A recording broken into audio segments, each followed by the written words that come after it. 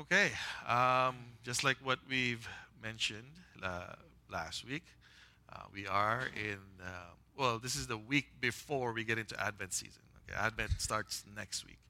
But like what I said last week, we're going to be starting a new series of messages that deals with this topic of typology. Anybody here have heard of this topic before? This theme, typology? No? That's good.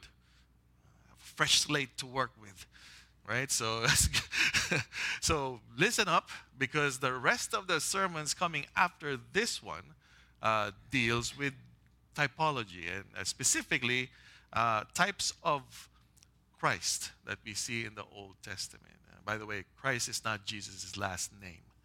Uh, it's not Jesus Christ. Uh, so when I say types of Christ, there's not a bunch of Jesuses.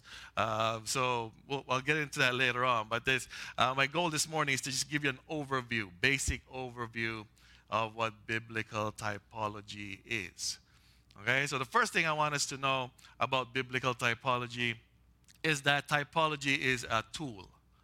It's a tool for biblical interpretation. Okay? In other words, typology is one way we can read and interpret the Bible, especially when it comes to the study of the Old Testament. Now, how many ways are there that we ought to use? How many tools do we have as far as interpreting Scripture is concerned?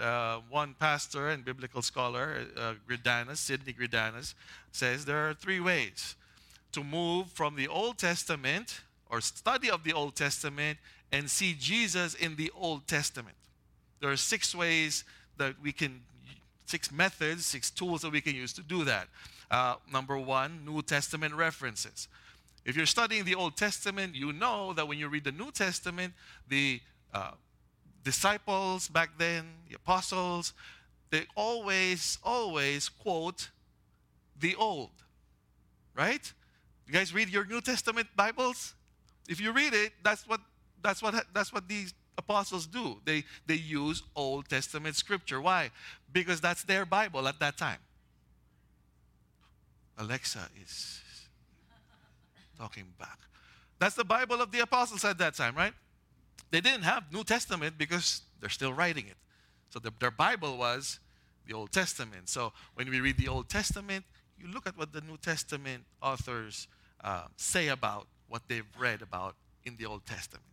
So that's one reference. That's one tool we can use. New Testament references. Other tools that we can use is this, the theme of promise and fulfillment. So you look at the promises in the Old, and you look at the fulfillment in the New. That confirms the promises, right? And that's how we interpret. Another way to interpret is redemptive historical progression. We've been talking about this during our study in Exodus. That everything leading or stemming from Genesis 3 is a redemptive historical progression of how God will save. You get what I'm saying? So there's a progression to it. There's a pattern to it. I'm going to get into that later on. But that's how we should read the Old Testament, as a redemptive part of the redemptive history that God has planned out for those of us who are believers. Amen?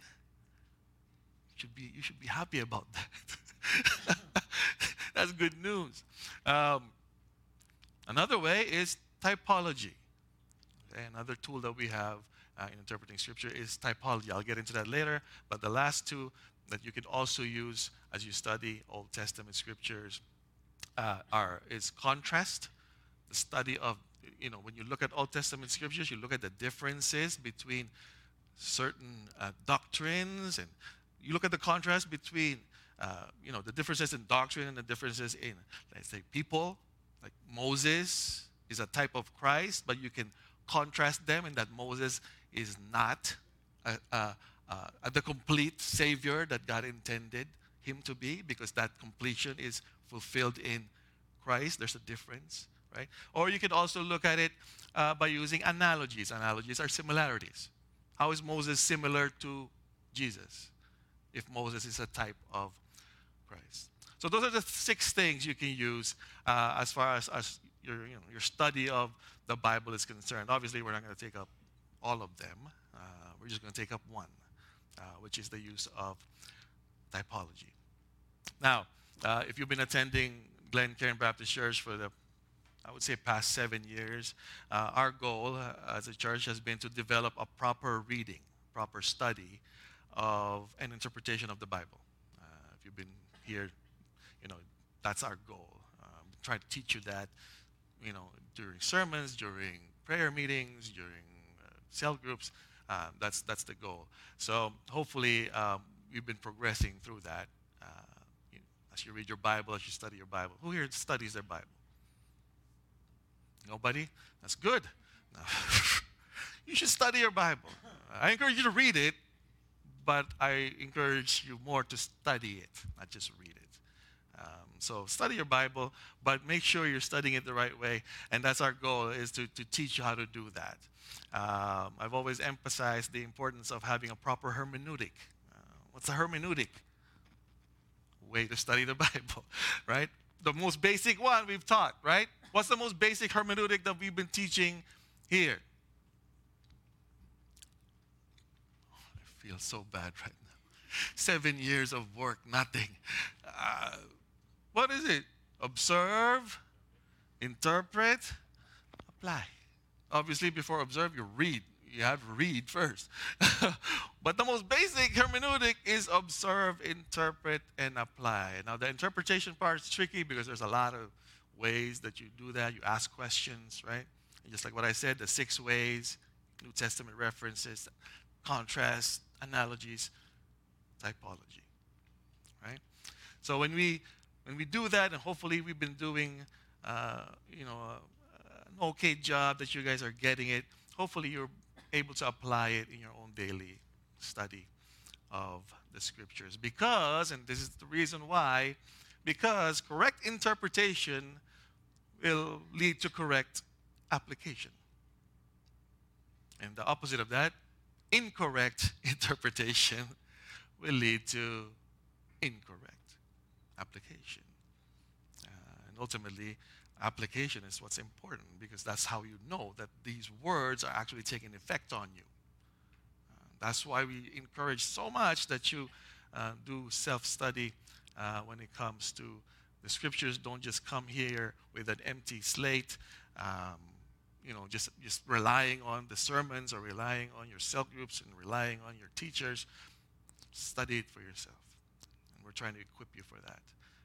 Hopefully we are. Now, can I get my water? Thanks. Throughout this study that we have of Old Testament books, and we've been interchangeably studying New Testament, Old Testament, right? Remember the first book that we studied? New Testament? Remember what it was? Ephesians. Remember? We studied Ephesians, and then from then on, we switch. New Testament, Old Testament, New Testament, Old Testament. So now we're in Exodus, right? So throughout this study of Old Testament books, I've always made it a point to interpret Old Testament texts with one goal in mind. The goal is to see Christ in the Old Testament. Right? That's the goal.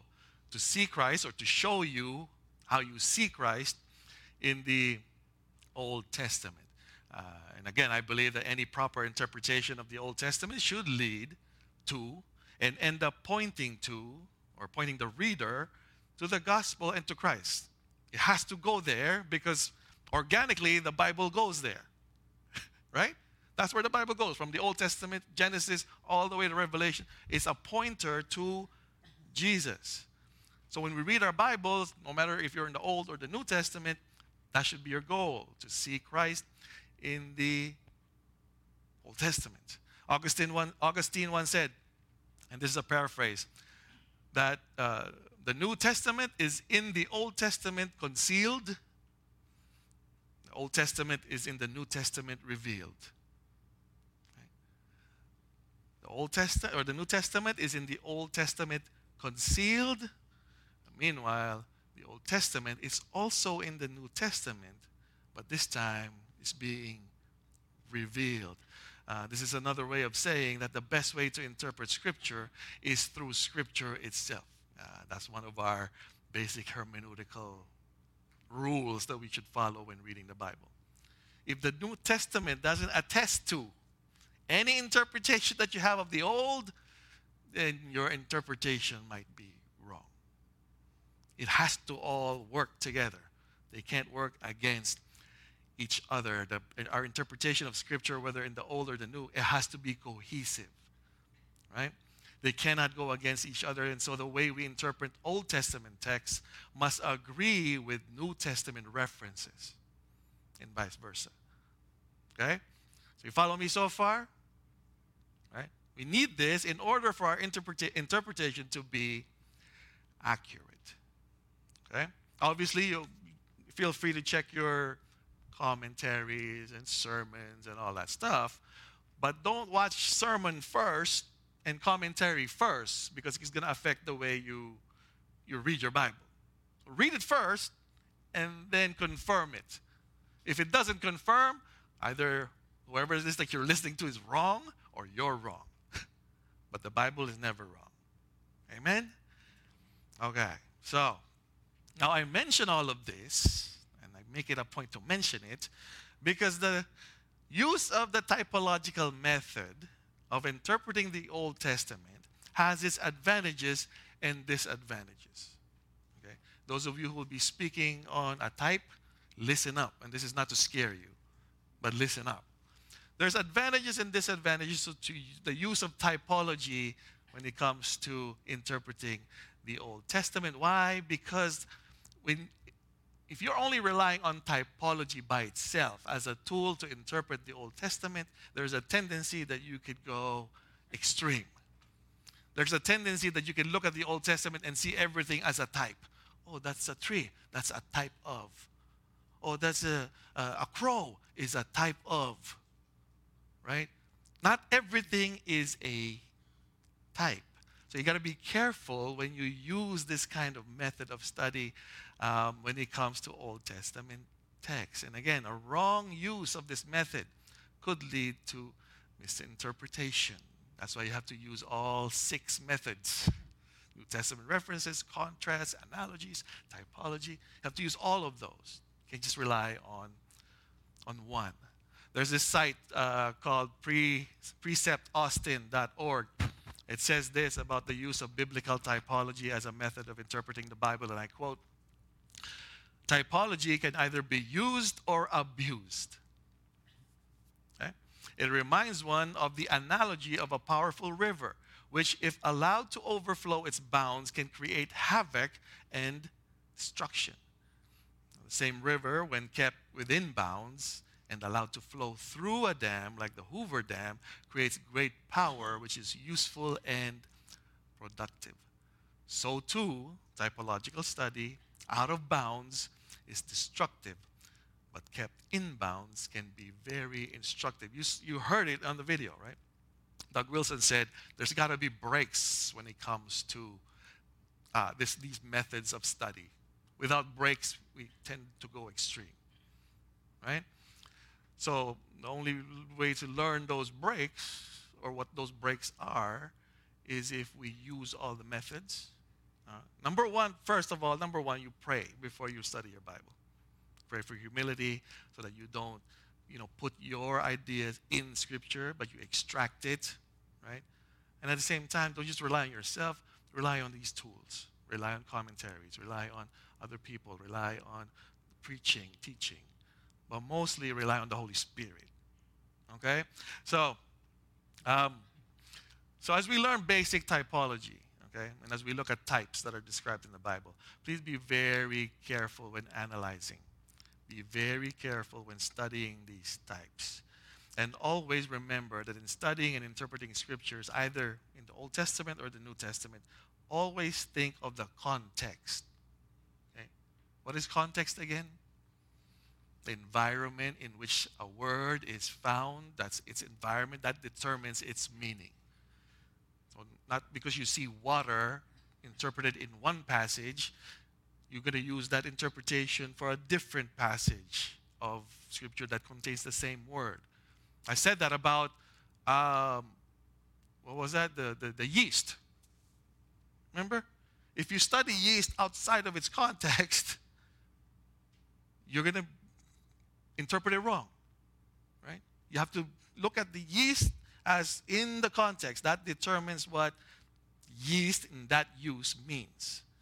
Okay? So be careful with that. Our goal when it comes to interpreting scripture is to determine the author's intended meaning and use of a word and a sentence and a verse and a chapter in a book. Ultimately, the whole Bible, because it all has to fit together. Okay? Amen?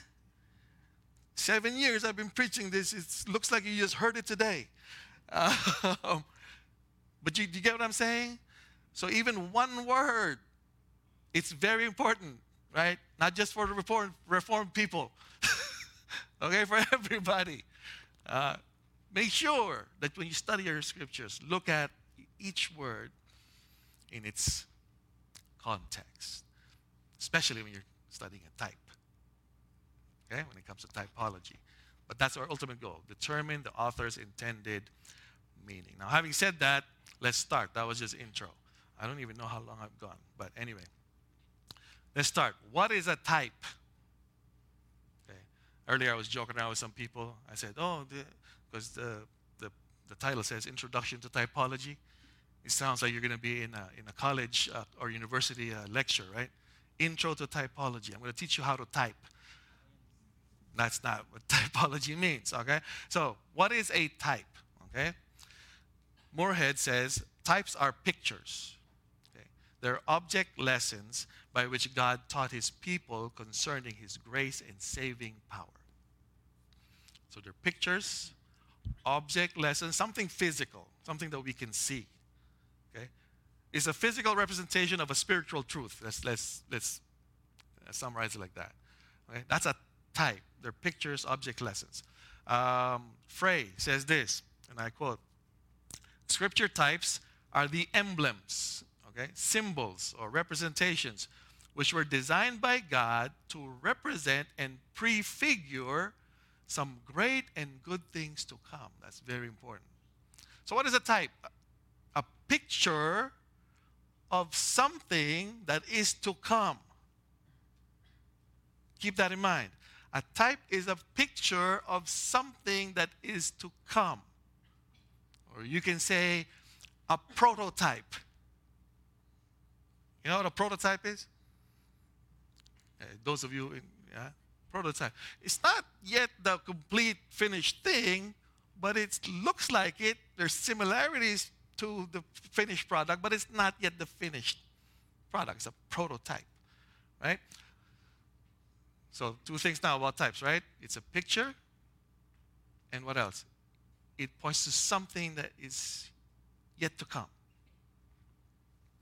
Webster's. Let's read Webster's. Oh, no.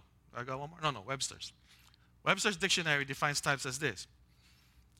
A doctrine which holds that things in Christian belief are prefigured or are early indications or early version of something, okay, by things in the Old Testament. Okay? Read that again. A type, based on Webster's, theological types, especially one holding that things in Christian belief are prefigured or symbolized by things in Old Testament typology. So a type is a sign, a symbol, a figure of something to come. Okay? For example, Abraham's sacrifice of the ram, or no, of his son, right? That's a type of something to come. The lamb in the Passover meal is a type of something to come, namely Christ. Okay? So to this word, Webster says, if it's a true type, it has to lead to an antitype. What's an antitype? Antitype is the thing that the type is pointing to, the completed version that the type is pointing to. That's called the antitype. So the Passover lamb is a type. What is the antitype? Or who is the antitype? Christ. Okay? So you guys get it. So antitype doesn't mean against the type. Okay, I know it sounds like it, but antitype is the finished product, so to speak, of the prototype. Yes? Back there, yes? Those of you who are sleeping, yes? Yeah, good, good. Okay. In other words, okay, types are used in the Bible as an incomplete symbol, incomplete illustration of something that is to come. So a type is not just a physical mark or an example, but it has to lead to a future reality or a prophetic future reality. It has to lead to that. Right? It's very important that we look at that we realize that a type is something that doesn't just describe, okay, the similarities between certain things, but it must also lead to something that is complete. All right? You have to confirm that a type is pointing to some future reality. This means that if you think you see a type in the Old Testament, you can verify if this is truly a type of something or someone if it is mentioned in the New Testament. That's why I say, what's one of the tools that we use in interpreting Old Testament texts? New Testament references. It has to. Otherwise, it's not a type. If there's no mention of the type that you think is a type in the New Testament, that's not a type. But there's a term for that. It's called an analogy. What's an analogy? Something that compares to something else positively. Right? They share certain aspects. They share certain characteristics. Okay? So types and analogies, they're very similar in that they both share something in common with another thing. For example, check out 1 Corinthians 10:6. Again, let's read 1 Corinthians 10:6. Can you guys flash it? And so this, yeah, okay. 10:6. Can you guys read that?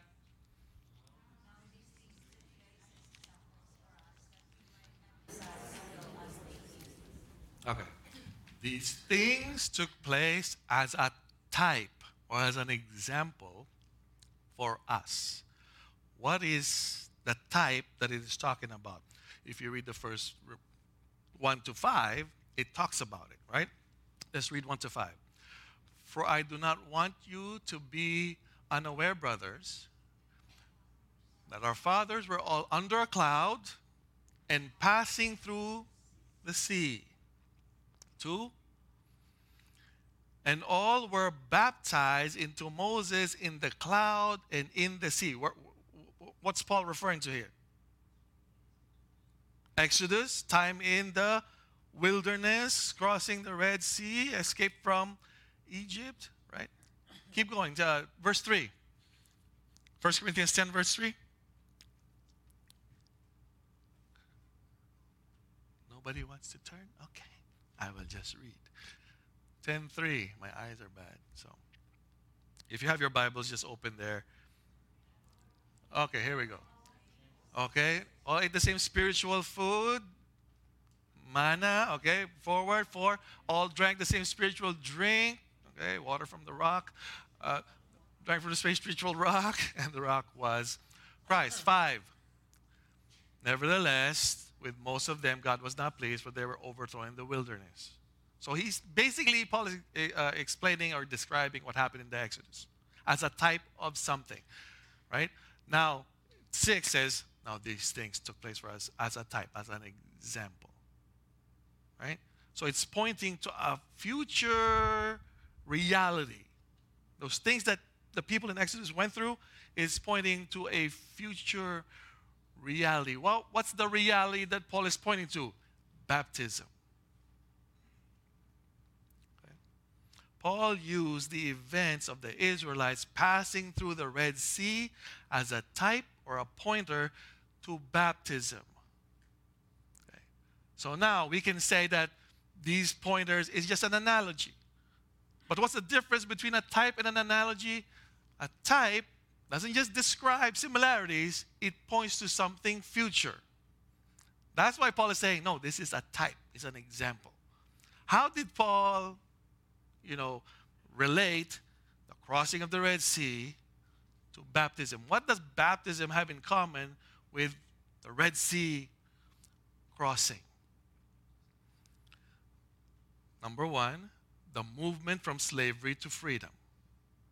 When the Israelites crossed the Red Sea, they came from slavery in Egypt and they crossed to their freedom. Baptism is a movement from slavery to freedom. What does baptism signify? When you know, I'm not talking about sprinkle baptism.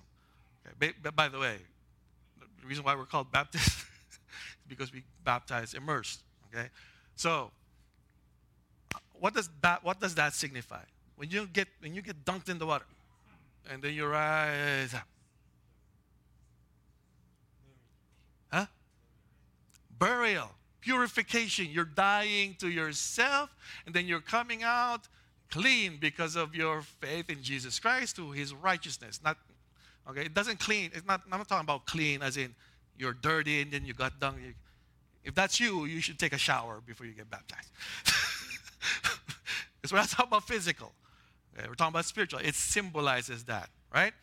What else does the baptism share with the crossing of the Red Sea? How did they cross the Red Sea? Through water, right? The water was parted. They went through it. Baptism is the same thing. How are you symbolize yourself as clean? When you pass through water. Now, water can also symbolize burial, just like what elder says. But ultimately, it's the through water that it shares in common with the crossing of the Red Sea. You guys get it? So there's two similarities. What else? Crossing of the Red Sea, they followed a leader. Right? Moses went first. Otherwise, there's no part. Right? The water's one part. Baptism, you follow a leader. Who was first to be baptized? Jesus Christ. All that can follow Him, you have to be baptized as well. That's why if there's anybody here who profess faith in Christ but hasn't followed in baptism yet, I encourage you, follow the leader. Because that's what happened to Moses and the Israelites, right? Follow the leader, they were saved. Right? So that's why Paul says this is a type. Not only do they share things in common, it points to something future. It's baptism. By the way, baptism is also part of our topic in circumcision that we're going to get back to in February. So keep that in mind, okay? So what else? What are other types in the Bible? The flood is also considered a type of baptism. Right? Again, there's things in common. What are the things in common? Why the flood? I'm talking about the flood, Noah's Ark flood. How is that a type of baptism? How is Noah's family saved? They got into the ark. The ark is a type. Why is that a type? It's a type of Savior. Right? That's why Romans 8 says, in Christ. Right? Those of you in Christ, there's no more condemnation. Right? So the ark is a type of Christ. The whole event of the flood is a type of baptism. Followed Noah into the ark, followed the leader, crossed through the waves, water. They got saved. Baptism. Right? You get what I'm saying? These types are pointers. They're kind of like analogies in that they describe something similar between one thing and another, but at the same time, they have to point to something future. You can't just call it a type if it's just describing something. Okay? You guys get it? Okay. So what else does analogies and types share with each other. They both have links. Okay? They link or they flow through God's redemptive history and plan to something, to an antitype. Right? So the antitype is the type, or the antitype is what the type or the analogy is ultimately pointing to. And again, examples: Adam. Adam is a type of Christ. Why? Because everybody was born from, all human people born in the flesh, they were born from Adam. Those of us who will be born in the Spirit will be born through Christ, the new Adam. That's why Adam is a type. Not only do they share similarities, him and Christ, right? That they both start a new species, right, of human beings. They also share differences. But at the same time, Adam is a pointer to Christ. The perfect Adam, the new Adam, the better Adam. Okay? So, using analogies and types are pretty much the same thing. The only difference between a type and an analogy, again, is that analogies are simply observed similarities. Analogies are just descriptive. They describe something that's similar to something else. Types are prophetic. They point to something in the future, a finished product. Okay? So when you look at your Bibles, you look at your Old Testament, oh, I think this might be a type. Use all your tools. Does it have New Testament references? Is it pointing to something future? If not, you're just describing. Right? You're just describing or you're just using an analogy. We give you examples of analogies in the Bible. Shepherd and sheep. It's an analogy. Right? Jesus is the shepherd. We're the sheep. Why are we called sheep? Because we're stupid, right? Sheep are stupid. No, but it's true. We can't take care of ourselves. That's why we need a shepherd to guide us. Otherwise, we'll just go all over the place. It's an analogy. Nobody hears a sheep, right? That's just a descriptive thing. It's actually describing something present at that point in time when it was used, right? It's not pointing to something future, right? That's why it's just an analogy. Jars of clay. That's an analogy. That's not pointing to something future. It's just describing who we are as carriers of the gospel, right? The word jars of clay, we're prone to hurt, death, sickness, right? But we still carry the treasure in us. Do you guys get that? It's an analogy. It's not pointing to something future, something present.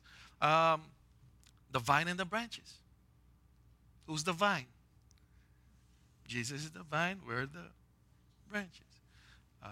Salt of the earth. Actually, this might be an analogy. There's a lot of salty people up. You know, when you're up here, you see a lot of salty people. You know, a lot of salty people, they all look always angry and sad. This might be an analogy, a type. No, but salt of the earth. Why use salt of the earth in Matthew? What's it describing? Why are we being described, or Christians, believers being described as salt of the earth? Because you influence. Because of your influence. You make everything taste better. That's what some people say. So those are analogies. They're like sermon illustrations. Right? Mostly sermon illustrations are analogies. They're observed similarities between one person, place, event, or thing that is being described through or compared to something else that it resembles. But it doesn't necessarily predict. There's no future reality that it's talking about. So it's not a type. Okay? So now, do you guys get what a type is and what an analogy is? Okay, hopefully. So when you study your Bibles, try to look for them. Okay? Now, question is this: why? Why do we need to learn about types? Why do we need to preach about the types of Christ? Why are we doing this for the Advent season? I have 3 reasons for why. They all start with the letter Okay? 3 reasons for why we're doing this for the Advent season. They all start with letter P. First is a preview, pattern, and purpose. Preview, pattern, and purpose. So in using types in order to properly interpret Old Testament text, first reason is because it provides us with a preview. It provides a Christian with a preview of things to come. Second is because types show us a pattern in God's salvation plan. And third is because types point to God's ultimate purpose for the events and even the people used in the Old Testament. So I'm going to go through those things one by one quickly. First, what do I mean when I say types provide a preview? Okay, who here still watches movies in the theaters? Come on, it's not a sin. I know, you don't go to the movies, it's bad. They all do bad things there. I still go. Yeah, you raise your hand. Why are you shy about it? It's not bad. Bunch of legalistic people up in it. The last one I watched was Black Adam. Now it's a waste of money, but that's a different topic. When I watch movies in the theater, I get there early. I want to get there early. Why? Because I want to see the previews. Who here likes to watch the previews? What do you mean? Somebody's like, no, I don't want it. I like watching previews, the sneak peeks. I like watching those because, or trailers, some movie trailers. I even watched it on YouTube. I watch a lot of trailers on YouTube. Why do I watch it? Why do some of you watch it? Because it provides us with a sense of excitement about this upcoming movie, a sense of anticipation for that upcoming movie. And I think types of Christ, study of the types of Christ in the Old Testament, and he will provide us with the same thing. Right? If you imagine yourself to be in the first century and somebody promised this is a type, this is a type of Christ, you want to look forward to that. You want to see the final product. You want to see the final movie, right? Advent is a celebration of that, right? What's Advent mean again? Coming. You're waiting for something to come. What's our preview for that coming? Revelation. You read Revelation? That's the preview. Now, some people read Revelation and be like, why am I going to be excited about that? I don't want to die. I want rapture. I don't want to go through all that. But for those of us who are reading it, for what it is, it's not supposed to scare you. I don't think that's the intent of John when he wrote this. It's to encourage you that even though things are going to get really bad, at the end, it's going to get good. God is going to restore everything. That's how we should read Revelation. Right? That's why Advent is supposed to be an exciting event for Christians. If we're focused on the type. But unfortunately, we're not. Focus on Advent is all about shopping. I'm prone to it too. Amazon, what should we get people? What are we going to eat? And blah, blah, blah, blah, blah. That's not where our excitement should come from. Right? Our excitement should come from that seeing the Old Testament, all these types of Christ led to the actual Christ, and then he died. But he said he would come back. And then the New Testament, you read it, right? And then you get to the Revelation, like, oh, he's coming back, but these are the signs. But when we see these signs, that means it's almost there. Then we should be excited. That's the preview, right? It should give us the same excitement, the same anticipation. Romans 8:19 says, for creation waits with eager longing for the revealing of the sons of God, Paul said. Eager longing, excitement. Why? Because in the context, Paul is talking about those who are saved being finally revealed on that day. Right? And what we need to realize as well is that on that day, Jesus is also set to come. Right? Our celebration of Advent should be full of excitement and anticipation for the second coming of the Lord Jesus Christ. Our focus on Advent should be that event, waiting for that. Now, all throughout the Bible, the main focus is on the coming of the seed promised in Genesis 3, Messiah, the Christ, who will come and destroy the seed of the serpent and death along with it. In the New Testament, the seed finally came in the flesh, and that seed died and rose again in order to bring those who believe in him to eternal life with the Father. So in a sense, the whole Old Testament is a preview. And again, in the New Testament, the preview or the trailer that we look forward to is that on Revelation. When the world comes to an end, or when God starts a new beginning. So in a way, the study of types in the Bible gives us that sense of excitement. Preview. Second P, it shows us a pattern when it comes to God's salvation. What's the pattern? Pattern goes like this. God creates, man breaks. God shows mercy, saves, restores, man breaks again. God shows mercy again, saves, restores, man breaks again. Throughout the Old Testament and even in the New and even today, this is the pattern. Right? So throughout the Old Testament, God sent different saviors for his people in the form of judges or warlords, kings, prophets, priests, all of whom God used to rescue and restore his people. But there's one thing about all of those quote-unquote saviors is that they did not bring God's plan to its completion. They all came short. Moses, when he saved, not him, but God used him to save the Israelites, he was supposed to bring them to the promised land. Did he bring them to the promised land? No. He came short. Who replaced him? Joshua. Did Joshua finish the job? No. Came short. Did the judges finish the job? No. Came short. Did the kings finish the job? No. They came short. Only Jesus was able to finish the job. That's why when you come on Good Friday and you do the 7 last words, what's the last word on Good Friday? What did he finish? The job that these guys didn't finish. Right? He was the completion of it. This meant that it is finished. It meant that whatever was promised to Abraham that wasn't completed in the time of Abraham, the job that Moses couldn't finish, nor Joshua, nor the judges, nor the King David, nor King Solomon couldn't finish, Jesus finished. That's why he said, it is finished.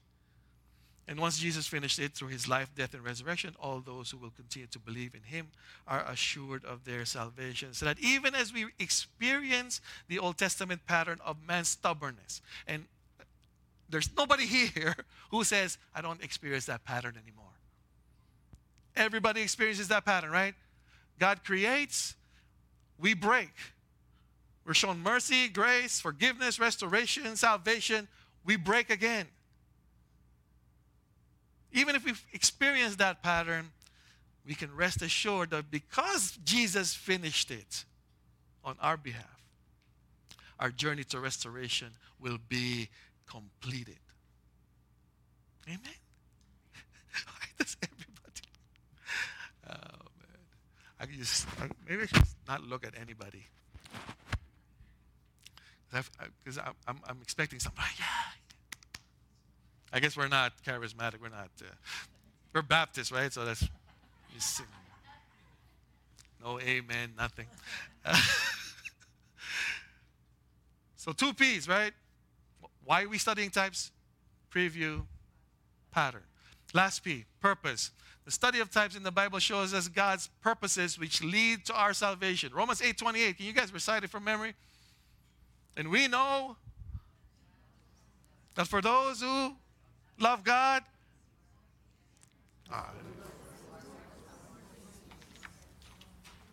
right? We know that those who love God, all things will work together for good. Those who are called according to his what? Last P? Purpose. This means that no matter what happens here on earth, when it comes to our journey through life, God's ultimate purpose of salvation will be completed.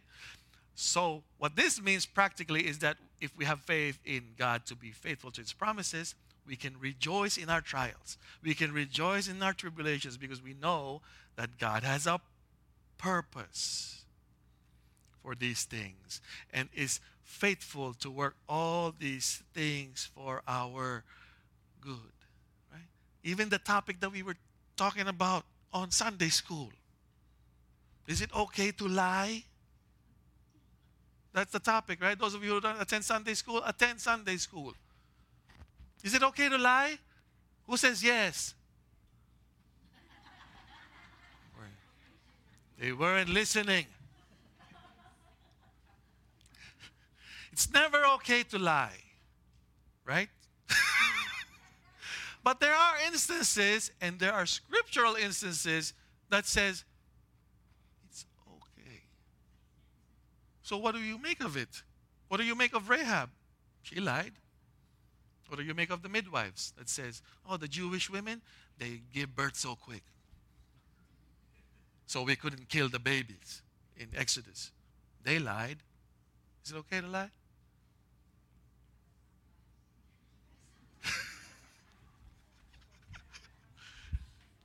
Right? So what did we, no, what did we say? What did I say? Is it okay to lie? No, never. Just like when Moses killed the Egyptian. Is it okay to murder? He's protecting one of his people, right? Was that okay to murder? No. So what, how do we negotiate this gray area?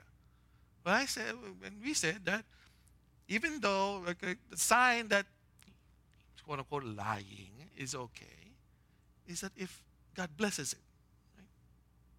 What happened to, not blesses the lies, blesses the event, right? When the Hebrew midwives lied about killing the babies or not killing the babies, what happened to them at the end? If you read the text, they were greatly blessed. Rahab, when she lied, she was greatly blessed. Moses, when he killed the Egyptian, he was blessed because God used that event to ultimately minister to him and use him to save them. So the Israelites, you go back to Romans 8:28, that's what it means. Now sometimes, obviously you need wisdom. That's why we're in Proverbs. Whether or not, am I okay to lie right now? Should I lie right now? Because it's bad, so you always have to ask God first. Is it okay? Help me discern the situation and help me discern what to do. That's the wisdom coming from God. Ultimately, you'll know because it's going to work for good. If ever you have to, right? If ever you have to sell stale bread and say that it's fresh so that people will buy it, if they die from food poisoning, no good. You shouldn't have lied. Right? But in the cases of Scripture where they were blessed, is that okay then to lie? So what we said was that, no, you know what? God is able to work things for good. All things. We screw up sometimes. Yes, sometimes we lie. Right? Because we're liars. But sometimes you use your discernment, you use your wisdom, hopefully coming from God, not your own, in order to discern, should I tell the truth? Right? It's like what I said earlier. When husbands, when your wife asks you, do I look good? You pray, right? Lord, should I lie right now or should I tell the truth? Because if I do, it's gonna I don't want to fight. I don't want to get divorced. So, yes, you look good.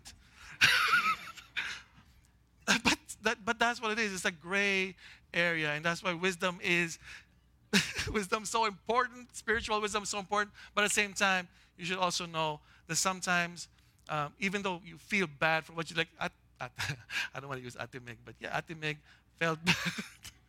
Felt bad for saying that the bread that she's selling is fresh. Meanwhile, it's a day old. But it's really fresh, right? If you have that thing in you, pray about it, right? Pray about it first.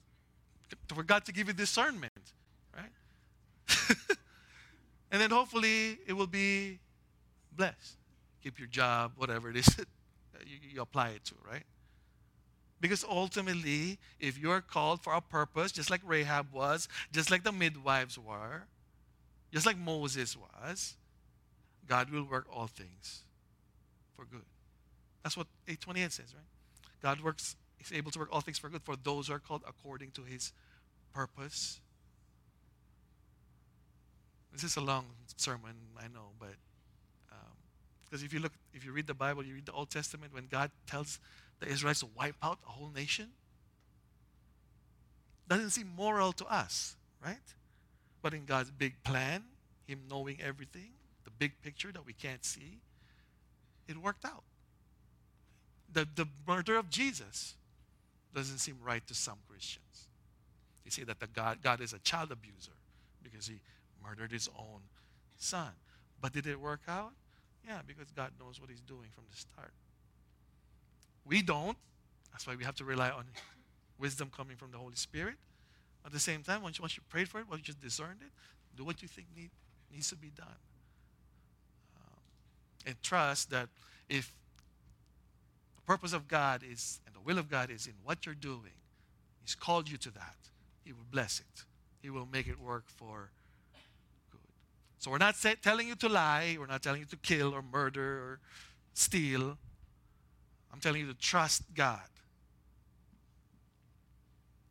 Don't beat yourself up being a legalist. Amen?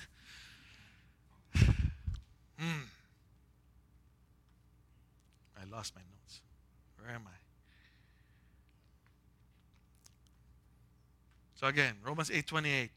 What does that mean? Practically, it means that if we have faith in God to be faithful to his promises, we can rejoice in our trials, tribulations. Part of the trials is whether or not how to apply scriptural truths, okay, in our daily life, because we know that God has a purpose for these things, and is faithful to work all these things for our good. Now, what is our good? Our good ultimately is to be in eternal life, eternal fellowship with God and the Lord Jesus Christ. And we get a glimpse of this reality again through the types that God has provided in the Old Testament, which ultimately led to the ultimate antitype, Jesus. Right? If we look at the faithfulness of God through the promise in Genesis 3 all the way to when Jesus was born, had his ministry, died, rose again.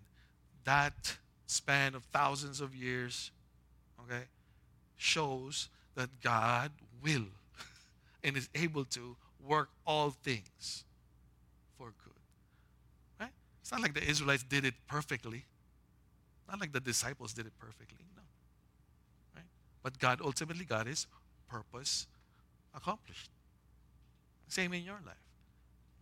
We're not going to do things perfectly, but yeah, this sermon might not come across perfectly. But God, I'm hoping that God will use this for your good. So, some Christians, some say that Christmas is the saddest time of the year. Right? You hear that all the time. It could be if our hope is on something or someone else. But if our hope is solely rooted on God's faithfulness in Christ, then no matter what we may be going through right now, heading into the Advent season, we can rest assured that God has a good purpose for these things.